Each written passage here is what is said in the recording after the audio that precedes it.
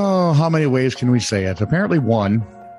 And we just try to spruce up the outside. Yeah, pretty much. Thank you for liking, subscribing, and following This Is Truly News. If you would have your friends, family, co-workers, inanimate objects, like, subscribe, and follow This Is Truly News, that'd be great too. They don't really even have to watch. Just like, subscribe, and follow. Yeah, we like that. Yeah, and we're funnier that way. This is True, Really News with Scott Combs and Tony Vercanis. All the news you're about to hear is true. Really? As far as you know. All right, let's correct the historical record, shall we? One of the persistent facts about George Washington is what, Ian? What, you? Chopping down the cherry tree. No, well, yes, but not. And we're not talking about this one. What's the other one? Wooden teeth. Right. While Washington did indeed have terrible teeth, so much so that he had multiple dentures made, those appliances were made out of things like ivory, gold, lead. That bites. And even human teeth. That's gross. They would use cadaver teeth. That's still gross. Never, ever would. Well, no, you get splinters. That would gum up the works. I'm running out of tooth analogy things here. They cause splinters. Yeah. Wood is also susceptible to expanding and contracting due to moisture. It's not ideal for something that lives in your mouth. Especially when we start talking. Which is where they got the idea for a stoplight. Exactly. What? I don't know. Over to you. Take it, Tone. Carter County Sheriff's Office in Tennessee has requested the public's help in finding the owner of a pig at large. I'll actually be Is the owner at large, or is no, the pig at large? The pig is at large. The large pig is at large. It's a big one. 300 pounds, I think. Well, 3,000 pounds would be silly. That would be huge. That would be a mammoth. See, and now I'm thinking 300-pound pig, and all I can think of is all that bacon. Can't help myself.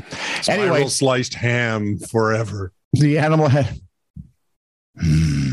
Think of it: bacon, ham, pork shoulder, pork roast. It's a magical animal. The pig has helped himself to homeowners' plants, destroyed property during his wandering, reported to WJHL TV. Well, he's a 300 pounds, man. He's pretty much got to keep that up. Yeah, and he has no reason to be tidy about it.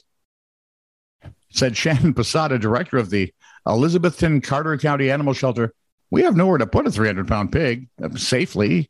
We have no way of transporting the large animal, and said local farmers may be called upon to help if the owner isn't found. And at this point, the owner's going, I'm not stepping up to this. Yeah, right. There's going to be fines and ridicule. I can live with the fines. And I'm not doing it. Nope. Deputies arrived at the Bridgewater banquet. They should try, if it can change channels or anything, it could be Arnold. Arnold Ziffel. Nice. Look it up. Deputies arrived at the Bridgewater banquet facility in Westerville, Ohio, expecting to break up a fight between a husband and wife because, that's what you do at banquet facilities. You ever had to have a fight broken up by cops? Yeah. No. You know why? Why? Because Ann would deck you so fast it'd be over. It'd be over very quickly. 3, 5, 10, he's out. And the cops would not care. No. Anyway, my wife would frighten them. When they arrived, they found 30-year-old Stephanie Robinette had locked herself in a car. When the deputies approached, Robinette began yelling profanities and informed them she was a breastfeeding mother. Then she pulled her right breast out of her dress and began spraying the deputies with milk. Robinette faces misdemeanor charges of domestic violence, assault with breast milk, I'm assuming, obstructing official business, assault with a nutritious weapon, resisting arrest, and disorderly conduct.